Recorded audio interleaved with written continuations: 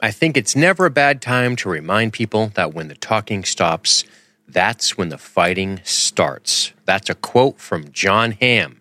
And boy, does that quote have a multifaceted application as it relates to talking about this film, which we are going to do right now.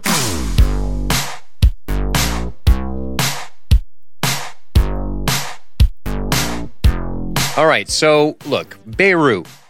I went into this with a much different perspective based on the trailer than I realized once I started to look into this movie. So I just watched it, and I'm going to come right out of the gate and say that I think this is a good movie. I enjoyed it. I like tense negotiations with high stakes. I think that there are a lot of things that you have to get right if you want to make that compelling, if you want to make that something that people get interested in and feel the tension on. It's not a physical action. It's not a physical drama. Yes, there are physical consequences possibly, but that's not the thrust of the film. Now, sadly, I found myself mired in the outrage that was sparked by this film. And I think I'm going to spend some time talking about this. And if this is your first time listening to me, Dean of LSG Media, then you're probably going to learn a lot about me that you probably didn't expect to this brief into the Real Quick podcast. Because by and large, I don't subscribe to outrage culture much. I don't give it much credence. I don't allow myself to be pulled into all that stuff. And, I was reading a couple of different articles that were pro-Beirut, articles that were anti-Beirut, the movie, not the city.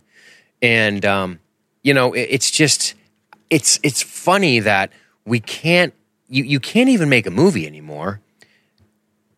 Or you can't make a movie without backlash if that movie is going to take place in a foreign place during a time where that particular place was ravaged by war, and have people in it, white people, that are part of the protagonist groups that are present, and not get a massive backlash. So I'm realizing, as I read about this film after watching this film, like I said, I think it's a fine film. I mean, it's not groundbreaking or anything, but I will say the acting is really superb. We've got two solid films out of the last three I've covered that have had excellent acting. Of course, Hereditary had great acting, and now I think Beirut has great acting. But my point here is that, I say I don't like to get embroiled in these things, but I'm about to be, because I'm going to talk about this movie a lot from the perspective as it relates to this outrage about the movie. Now, is it possible that the movie's tagline during the trailer wasn't particularly good, or perhaps used a broad stroke to paint a very particular area that made people pissed off? I guess. So here's the quote that pissed people off about this particular movie. Here's the tagline, and I believe it's spoken by Hamm's character in the trailer. 2,000 years of revenge, vendetta, murder. Welcome to Beirut. Now, that went viral, I guess. I didn't know this because I didn't really pay much attention to this movie when it was coming out. But it was a trailer watched 5 million times. This according to the New York Times article that talks all about this movie by Sopen Deb, or Deb Sopen. I don't know if I'm saying that backwards, and they just have it listed that way, which says, Beirut trailer was supposed to thrill. Instead, it offended. So, of course, I cannot say I'm surprised that this is something that offended people. Now, it's weird, man. It's weird that we give people so much power over the things. We give people so much power over us with their words, and I just don't understand that. It's weird. I'm sitting here, I'm recording this on 9/11, and I just think about that. I think about, all these posts go up on Facebook about 9/11, all these memorial posts, which is fine, man. I'm not here to tell people how to grieve or how to remember or how to reflect on a tragedy that struck the United States. I'm not, and by extension, the whole world. I'm not here to tell you how to or not to grieve. But, one of the things I always think about when I think back on that, and then we'll get back to the trailer, is I think back on how galvanized the United States were as a people, right? People were saying hi to each other. People were looking out for one another. People were aware of each other, engaging each other with eye contact and nodding curtly, curtly but respectfully to one another. I noticed this trend. And was there some idiots too? Was there some racist fuckheads who were going after Muslim people, and sometimes not even Muslim people, because they were the wrong brown, because they wanted to get revenge for what happened in 9/11? Sure. Do people like that just exist in the world? Of course. Do they exist like that in every country? 100%. There's idiots and assholes in every country, and the United States is never going to be an exception, sadly. I don't think, and maybe that's just me being pessimistic. But my point was, that's something I used to think about. And I think, the opening of this movie, this opening quote that I hit you with, that John Hamm says in one of his interviews, which is, I think it's never a bad time to remind people that when the talking stops, that's when the fighting starts. That's so true today. It's so true today, 9/11, 2018, and you can see it with everything. And it's the thrust of this movie. This movie is about negotiating for the life and release of somebody captured, because the person that captured them wants their brother back who was incarcerated. So that's the point. The point is, we're here to talk. The movie doesn't really cast moral judgment. I didn't think. I never got the impression that it was saying, oh, the brown people are all bad, or oh, the Lebanese people are all bad, or oh, the PLO are this, or oh, I never got that impression whatsoever. In fact, some of the scummiest people in this movie, spoiler alert, are the Americans, and the Americans in the government, because of what they're trying to do and what they're willing to sacrifice. And that's something that we see in this movie. But no, it's like the trailer comes out and everybody gets pissed off. And maybe there's reason to be. Maybe they're worried. But I say stop allowing people to have so much control over you with their fucking words, man. I just don't understand that. I don't understand. I don't understand how people are maximally mad all the time about anything. And that goes back to something else that was said in this article that was written on The Star. I don't know anything about this magazine, just so you know. It's a Canadian press. Victoria Ahern, I guess, wrote it. And there's a lot of quotes from John Hamm in here. And one of the things he says is, if we're always at 10, how do we ever figure out what's truly outrageous or worth being outraged about, and what really isn't? A film trailer that's used to be evocative enough to get you to go see it. Or in this case, create viral marketing for it because you get pissed off, and then the trailer's watched 5 million times, and the movie gets all this juice that if you hate it so much, then stop creating the juice around the movie. But I digress. And I say that because it's just impossible. I had no idea. And you'll know. Go back and listen to The Neon Demon. I watched the trailer. I talk about my expectations for this movie. I didn't mention any of the other stuff around it because I didn't know it existed until I watched it and then decided to read a couple of articles about it, which were immediately, it was all over it, or it was, hey, back the fuck off. But it was a fight almost immediately.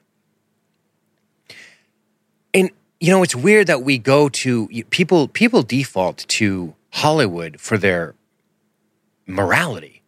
I mean, that's so weird. Or their judgment of their culture. If you have an ancient and rich culture, what the fuck do you care what Hollywood says about it? You know it's awesome. You know it's cool. You know it's nuanced like any culture is. Every culture has had good and bad things happen. All of them. And they've all perpetuated good and bad things, some worse than others. And that's just the reality. If they're setting a movie in this backdrop, which is they want to create tension, they want it to be dangerous, and they're going to film the movie in Morocco, by the way, which also pissed people off. They filmed it in Morocco, not in Lebanon. But if you listen to the guy's reasoning, if you listen to the director's reasoning behind this, it makes sense. Lebanon's all built up, and it's a much different place than it was during the Civil War, okay? So it would be hard to say, here's this city that's nice and it looks beautiful, and now we got to do all this extra work. And I guess there were some insurance issues as well. So they went to Morocco, which is a pretty common place to film things, I guess. But that's the other thing. We don't know what it takes to make a movie, do we? I certainly don't. I podcast about movies, and I couldn't tell you the first thing about making movies other than the shit I've read. I've never been on a giant movie set. I've never talked directly to a director with a multi-million-dollar budget. I've talked to some smaller directors before.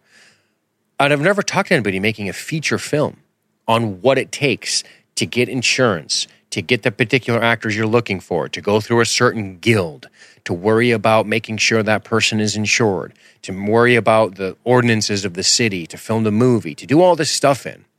I just assume that they're making a decision to film something where they are because that's what they want to do, because it's the path of least resistance for them, because they're not telling a story that's designed to do anything other than focus on the characters that they're focusing on with the backdrop of the Lebanese Civil War. My buddy Mike, he owns a gas station. He's from Lebanon. And him and I have talked quite a bit, and he told me about what it was like to flee that place during that time and how terrifying it was and how concerned he was getting out of there and the safety of it and the concern of being killed. I mean, that's a real thing coming from a Lebanese man who lived there, who is now doing very well in the United States, which is awesome. He's fortunate. He worked hard. Not everyone's so lucky, right? And he was telling me it was crazy. It was hell. We had to get out of there. And that sentence from my friend Mike is exactly where this movie takes place. It's not trying to paint the Lebanese people in a bad light. It's trying to take a dramatic situation, a setting that they wanted to go for, to create a movie that told a story about negotiations and the importance of talking. Because I'll tell you, talking is very important right now. It's very important right now. It's more important than it has ever been before.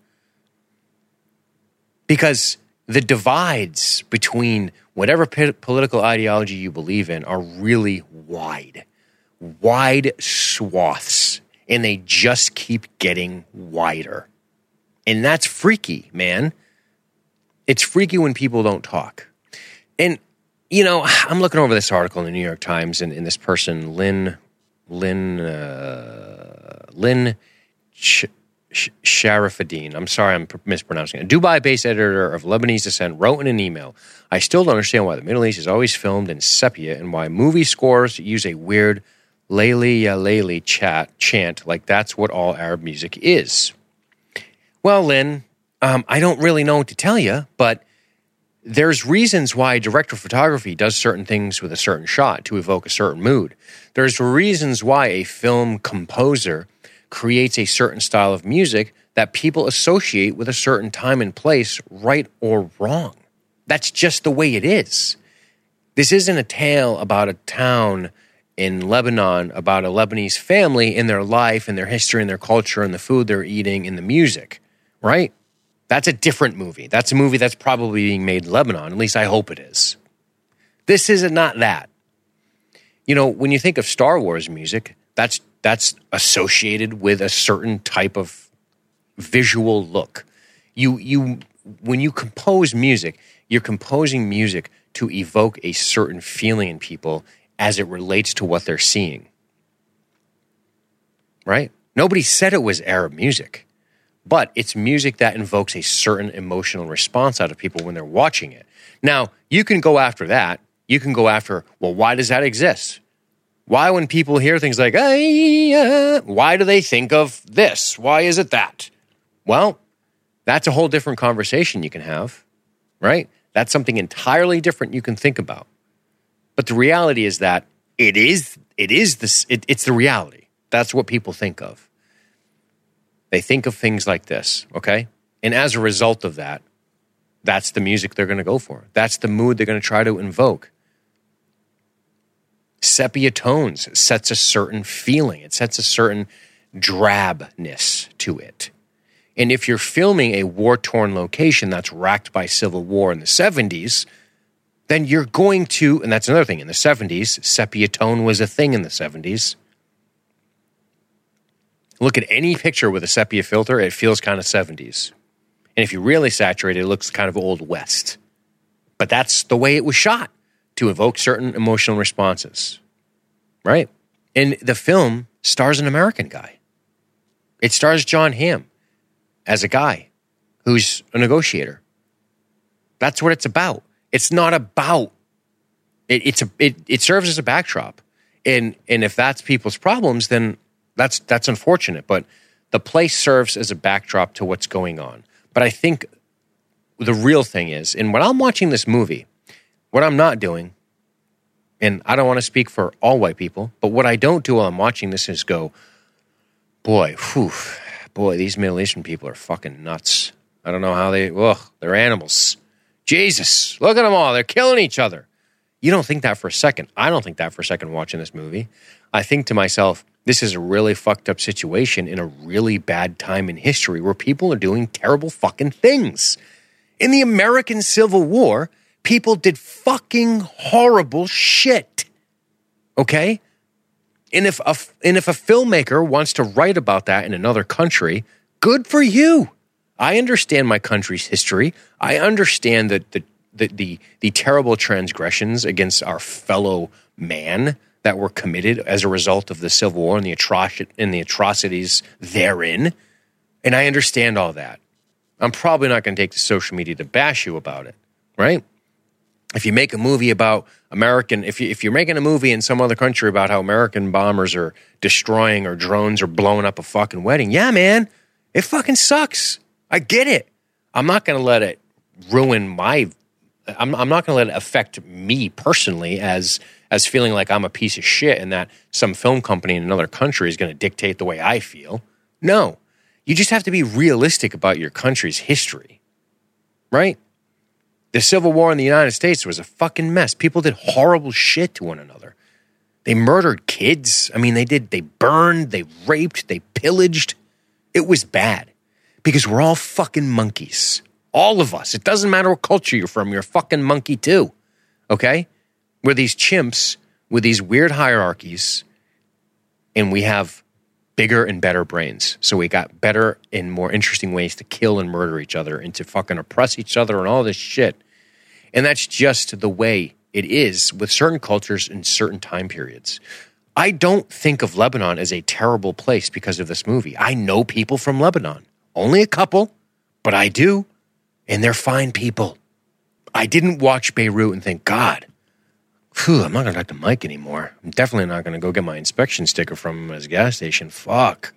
And I definitely don't want him playing racquetball with my uncle anymore. I don't want that because I've seen Beirut and I know what his people are like. No, I know what some of the people were like in the middle of that. I know that Mike is a different guy. Okay? And the fact that the movie wants to portray something with a backdrop of a tense thing to ratchet up the stakes of their film, that's just what they're going to do. Right? 2,000 Years of Revenge, Vendetta, Murder, Welcome to Beirut. Yeah, probably not the most sensitive thing you could have written. And look, I'm not here to suggest that if people are angry, that they're wrong. Okay? I am not the should police. I'm not a should police officer. I don't think you should feel or not feel a certain way about anything. But what I do think is that it's important to consider critical thinking and not just an emotional, visceral response. And about going right to 10 and making clickbait article because you want to show that you're outraged, because you want everyone to know that this will not stand and that you're doing something about it. I mean, are people so incapable of affecting their day-to-day life that they have to resort to these tactics? I don't know. I'm not sure. I don't think it's unique to the time. I just think it's different as a result of the time. But I can assure you this. When I see Mike tomorrow, I'm going to say, what's up, buddy? How you doing? Awesome. Good to see you. And this fucking movie ain't going to change my mind about that. And he's got family over there still. He still visits over there. Do I think he's dodging bullets and ducking behind barrel fires? No, I don't think that at all. Do I think that was a possibility in 1972 when he was getting out of the Civil War? Yes, I do. And yes, he was. His words. Everybody just needs to fucking relax a minute and talk. Just everybody be cool and just talk a little bit more. That's all. We can't wait for fucking planes to fly into skyscrapers to feel like we're one person, one people again, and we're going to talk and be respectful. Right? That's not to say that the terrible events of 9/11 are good because it galvanizes people. Of course, I'm not saying that. My point is, let's not wait for terrible things to happen to start talking to each other now and again. That's all. I'm not saying you're wrong if you feel triggered. I'm just saying consider it many different ways, not just your way. Get out of your own fucking head for a second. That's all. Now, that said, I've got about 10 minutes left to talk about this movie. And I kind of had this planned by design. Because this is a movie that I'm clearly not going to spoil at this point. I'm going to spoil it a little bit. His friend gets kidnapped. That's important. And this little boy that's in the movie is responsible for it when we do a flash forward 10 minutes in 10 years into the future, right? Movie opens in the 70s, and then after the enticing incident, we come back 10 years later, and we go from there. So there is going to be spoilers there. I'm not going to spoil the ending or if he gets the guy out or how the negotiations conclude or any of that stuff. I'm not going to do that. But I will say this. I dug this movie. I think the acting is great. Jon Hamm is a great actor. And I am sad to say, my Jon Hamm catalog is not extensive. I am not a Mad Men watcher, and it's not because I don't want to watch Mad Men. Mad Men. I have not watched Mad Men. I should watch Mad Men. I think I've seen the first couple episodes, which were interesting. I was probably in the middle of moving. I was in the middle of many different things. You know, certain shows that came out in certain times I just missed because I was very busy and not doing a podcast at the time. So I didn't have time for shows, okay? Now I do. I'd like to go back and try to maybe power through at least the first season of Mad Men. That's what I've been trying to do, go through the first seasons of things. I'd never seen Ray Donovan, so I watched the first season of Ray Donovan. Really cool show, by the way. At least the first season was. And I feel like I want to do the same with Mad Men, just so I can get a feeling for what people are talking about. But I will say this, Mad Men aside, Jon Hamm as negotiator Mason Skiles is excellent. The cast is very, very good. Of course, Rosamund Pike as Sandy Crowder was excellent. She's the CIA operative in the film. And then here's an actor. There's two actors in this movie that remind people that both of these actors are awesome and both of these actors deserve to get more roles as far as I'm concerned. And that's Dean Norris, Live Fire Exercise, right? That's him from Starship Troopers. Dean Norris. I think he's also in, what the hell's that movie, the TV, Stephen King, they're all in the bubble. The Dome, I think he's in that.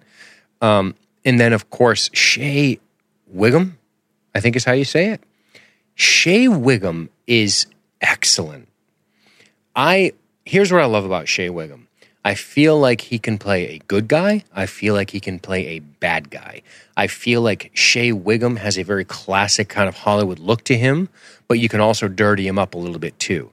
This guy is a kick-ass actor. He's one of those underrated actors that I've really gravitated to as a result of watching this movie. And sometimes I just forget about him for no reason. And then when he comes up again, I go, God, Shea Whigham is so good. And I know he was in Boardwalk Empire. I watched a season of that as well. And he was great in that. And I think he's excellent. If I was to cast a movie, I would put Shea Whigham in it somehow. I'd figure out a way to get him in there. And Dean Norris, both. So you got Rosamund Pike, Dean Norris, Shea Whigham, and Jon Hamm. So that's your American contingent. And then you have some of the other characters who were also really good. You had Kareem, played by Adir Shender. I really liked this guy. So Kareem, that's adult Kareem, by the way, not kid Kareem, if I'm not mistaken. Yeah, for sure. I'm looking at his picture now. Born in 1987, he's from France. He's an actor known for Caron, Beirut, Occidental, Sifo Bayo. This guy was really good. He played Kareem, which is the person on the other side of the negotiating table that Jon Hamm, i.e. Mason, has to deal with. And they have an interesting point of drama in this film that I didn't anticipate from the trailer was Kareem is the 13-year-old boy in the beginning of the movie that is separated from them, who they were taking care of. I don't know if they're going to adopt him or something. But anyway, long story short, in the beginning of the film, you have Mason and his wife, and they're in this place, and it gets attacked, and his wife gets killed, and then Kareem is sort of swept away. We learn that Kareem has an older brother who is apparently responsible for some of the Munich attacks, so he's bad news. And Kareem seems like a sweet, innocent kid at 13. They don't want him to get mixed up with him, but he ends up getting mixed up with them anyway. And then 10 years later, it's actually Kareem that's embroiled in negotiations and the person responsible for kidnapping the American dude there, whose name I forget. Cal Riley. So Cal Riley, by the way, played by Mark Pellegrino. So Cal Riley is taken, and Kareem is wants the release of his brother and all of this shit. And then there's all the double dealings and some of the backstabbing shit that the American government's doing. Like I said in the beginning of my rant on this movie was they display some of the most abhorrent behavior in the movie. Them and the Mossad agent that just, does something crazy towards the end of, if not at the end of the movie. And, a lot of the outrage around this was like, oh, the Israelis are always going to be the good guys in the Hollywood and, the white people and blah, blah, blah. And at the end, the American government's kind of scumbags and the Mossad agent is kind of a scumbag. That's just the way the movie goes. But if you go just on the trailer and you don't actually watch the movie, you may jump to conclusions. So, without giving the entire plot away, which is too late now, I just want to say this about this movie. The information, the negotiation back and forth is fantastic. This is where Jon Hamm shines. The added tension of talking to Kareem, the emotional worry of this that Kareem wears on his face during these negotiations is just so palpable. You just feel so bad for him. And it is a tense movie against a great backdrop. And you know what I like about it? It's a political thriller, you would say. It's not a war film. It's not, when things pop off, it doesn't overwhelm. It doesn't take your negotiators, it doesn't take your Jon Hamm characters and then turn them into action stars, which is fucking awesome. The movie has a very specific vision, and it maintains that vision. It sticks to the vision. It ensures that it stays committed to the premise it puts forward at the beginning of this movie, which is how important it is to talk to one another, how important negotiation is, how tense and how high the stakes can be in negotiation, especially when hostages get involved. And when things do get a little crazy, it doesn't devolve into action set pieces that are just overwhelming. They're brief, they don't overtake the movie, and you still have what I like to call a thinking person's political thriller. And that's what I like about the movie. And I highly recommend it. If I want to hit this with my scale and say hated it, didn't like it, liked it, or loved it, I'd say I liked this movie. I did. I enjoyed it. I thought it was fun. It was a good time. And that's it. I would recommend watching this movie 100%. So now that I'm done kind of ranting about this movie, and not even talking much about the movie, to be perfectly honest with you, I'll just say this. It's enjoyable. The acting is top-notch. If Jon Hamm is this good in Mad Men, I can totally understand why that show does so well. He's fucking great. And it's awesome to see these other actors, these other peripheral actors. And Adir Shender was great, too. Dean Norris, Shea Wiggum, they're all good. It's a well-acted film that seems to have a very tight goal and narrative through line, and they stick to it, and they don't get too crazy. And the plot never gets too convoluted. It's a bit much to talk about in this, to lay it all out for you. And I don't want to spoil the film anyway. So just check it out. It's worth seeing. You'll be able to follow the plot. And I would just say 100% check it out. It's worth watching. And that's that. That's all I'm going to say about this movie. Okay? Now, we're going to do something a little bit different for the next episode. This came by way of suggestion from one Brian Campbell, who's almost becoming a de facto producer at this point for this show because he's just had ideas that have been good. And I've had time to read his emails and see what he's talking about. And I think this will probably end up being a shorter episode next week And I can assure you it will not be 8 days between episodes. I just got back from New Hampshire. It was my 1-year anniversary. So me and the wife, the sub-hostess with the mostess, we were away in New Hampshire, and it kind of cut into my recording time, as you can imagine it should, if I want to maintain being a husband. So I made sure to put some of this stuff on the back burner until then. I didn't tell you guys. I should have, because I've been releasing them at such a rapid pace. My plan is continue to release 1 episode a week at the minimum, and usually I'm going to probably try to get more episodes than that to you. At my normal 40-hour-a-week job, I'm going to be working some extra time. We got somebody out on vacation in Italy. I'm going to be picking up some extra, so I don't want to promise anything more than once a week for the foreseeable future. But subscribe to the podcasts. That's your ticket. Subscribe on Android, subscribe on iTunes, whatever type of phone you have, you can subscribe right to this podcast, and you'll never miss an episode because you'll be updated when they arrive. So make sure you do that. Now, to get back to Bryan Callen's idea, Bryan Callen. Did I say Bryan Callen, the comedian? Brian Campbell. Brian Campbell thinks he's a comedian. Now, he's pretty funny, but he's no Bryan Callen. So Brian Campbell says, he said, why don't you just do this? And he sent me a trailer, and I think I'm going to do it. It's going to be a little bit different. It's going to be a little bit off the cuff. But hey, that's the beauty of this show. It's going to be form-fitting, and we're not going to be restricted. We're not going to be restricted by the, by the format. We're going to do interesting and fun things. And I think this relates to the Science Fiction Film Podcast. So that said, for the next episode, we're going to be watching USS Callister, which is a Black Mirror episode, and I'm looking forward to doing it. It's the 4th series, episode 1, directed by Toby Haynes, I believe. So yeah, we're gonna watch that and talk about it. There's a lot of great themes in that. There is plenty of meat on the bone. In fact, I'll probably not even talk about the episode plot, as I haven't been doing at all in this, and probably will continue not doing unless it's relevant at points, and talk a lot about the ideas of this episode. So let's watch the trailer right now. Lieutenant Cole, welcome aboard. Crew, we have a new member of the team. We meet again, Captain Daly! We're trapped. Jesus, Space Fleet never turns its back on those who need our help. 3 cheers for Captain Daly. Hip, hip, hooray! Hooray!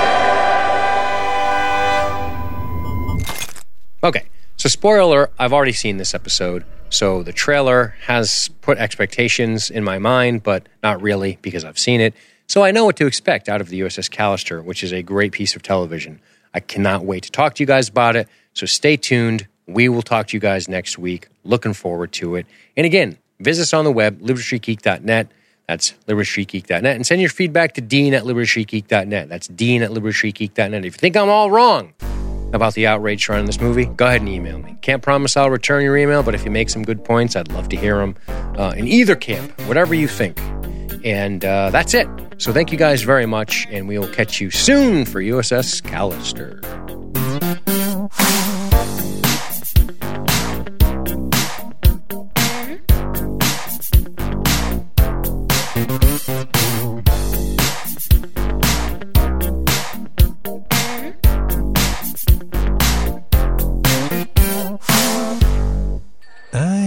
Vivid memory of the first time.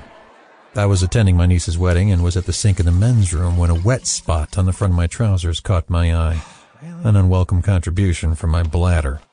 Fortunately, I was wearing black and with my jacket buttoned. No one would be the wiser anyway, but for me, I knew it was time to see a urologist. Want to laugh during life's most embarrassing moments? LSG can help. Go to libertystreetgeek.net. Podcasters will give you a reason to wet yourself.